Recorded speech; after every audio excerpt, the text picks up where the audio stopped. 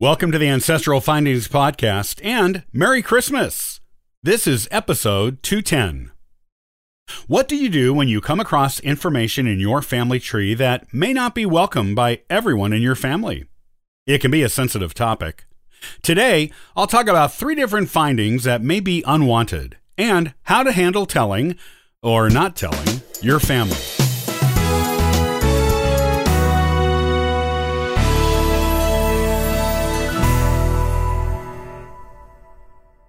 One thing about family tree research is that you never know what you're going to find. Regardless of what you think about your current family, you cannot expect your standards to apply to all of your ancestors. The fact is, your ancestors were real human people, just like you, and they weren't perfect. They all inevitably made mistakes. Some of them made some pretty spectacular mistakes. The ones with sordid tales so wild that they really stand out on the rest of the family tree are called black sheep ancestors. And the world of genealogy blogs even has a day devoted to posting about them. However, these ancestors are not the only unwanted things you may find on your family tree. You may disprove a treasured family love story, or your DNA test may reveal things that totally surprise you, and not necessarily in a good way. In the past, everyone was so careful to make sure their entire family history was full of perfect, upstanding citizens that it was not uncommon for our older relatives to make up stories to hide what some of the more unsavory family members may have done. Or they may not have talked about the family history at all. Fortunately today, most people realize that no family's perfect and embrace those black sheep ancestors as colorful additions to the family tree. However, you may have to step lightly with these discoveries with some of your older ancestors, who may still be embarrassed by such things. When you discover unwanted things in your family tree, no matter how far back, the way you handle it yourself is entirely up to you. Most genealogists are open-minded and want to know the truth about their ancestors, whether it is virtuous or scandalous. Most of us today are even delighted with the occasional discoveries of what we call colorful characters. The tricky thing is how you handle disseminating unwanted information to your relatives, who may feel entirely differently about such things than you. Here is where you want to know your audience and tread carefully and accordingly.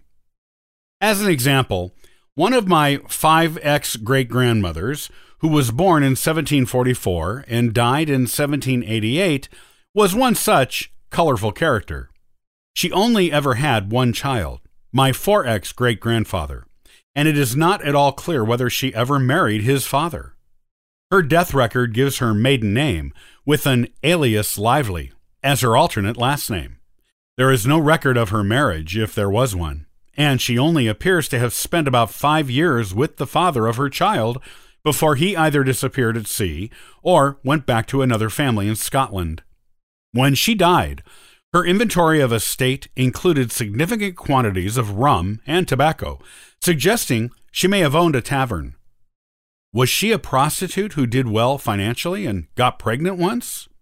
Was she a rebellious daughter who wanted to do her own thing, as her parents were prosperous and respected in the community? Either way, her widowed mother ended up raising her son after she died, when he was only 8 years old. And that grandmother bestowed a significant amount of land on him upon his marriage, where he built a family homestead that is still there today. Most people in my family were delighted by this story and appreciated having a colorful ancestor in the family tree. However, one great-uncle thought our family was too respectable to have had any less than pristine ancestors and would not hear her stories spoken to him. He was sure it was all a misinterpretation, and that she was respectably married and a typical Puritan housewife whose husband disappeared at sea after the Revolution. The other relatives learned quickly to not tell him about any ancestors who were not upstanding, stalwart members of the community. You may have to do the same thing. If a family legend has persisted for a long time, people may get upset if you disprove it. I have a friend whose family had long claimed direct descent from General Robert E. Lee.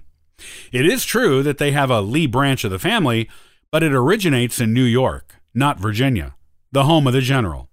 And Lee is a common surname, After much research into the topic for her, it became clear her family and Robert E. Lee's family were not connected. In fact, her Lees fought for the Union in the Civil War. Yet, her grandmother always kept a picture of Robert E. Lee by her bed, and we discovered previously unknown Lee cousins as far away as California who had heard the same Robert E. Lee story. We traced the origin of the story to a 1905 obituary, where her 3 times great-grandmother, a Lee by birth, was listed as being a relative of Robert E. Lee. This 3X great-grandmother's husband, a King, appears to have included the famous ancestor in her obituary to boost his own standing in the community, where he was a well-known railroad executive, on the board of the local orphanage, and a Mason. And his second wife, who he married a couple of years after losing his Lee wife, had previously been married to the man who designed the coffin in which former President Ulysses S. Grant was buried, so she had a bit of fame attached to her. To this day, none of her relatives, including her siblings, want to hear that there is no Robert E. Lee connection, and they continue to tell people they are related to him, when we know they're not. In these instances, it is best to either not tell people you have disproven the legend, or to quit mentioning it if they reject your findings.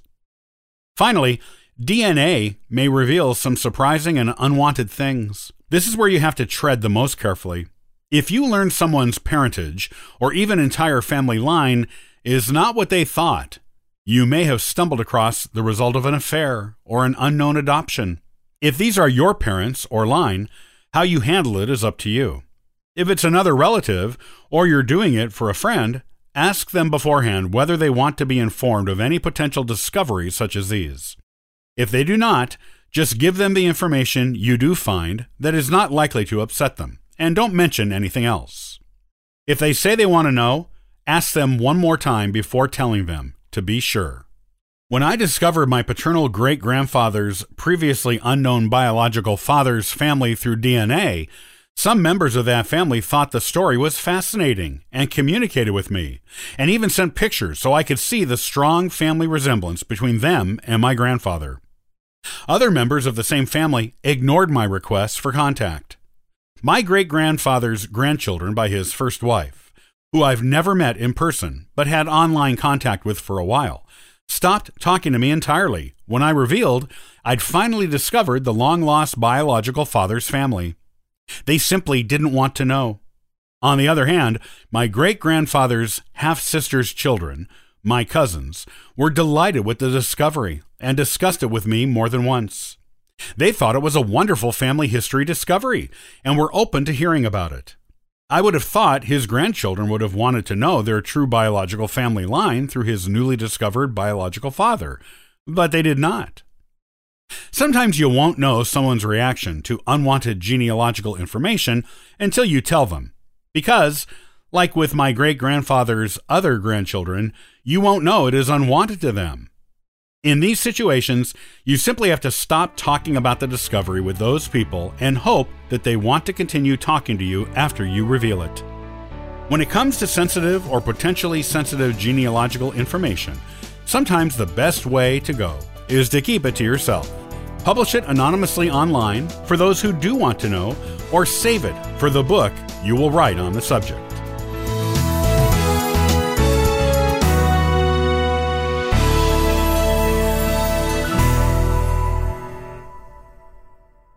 Have you ever considered starting a family genealogy blog? It is something many people who are seriously involved in genealogy do.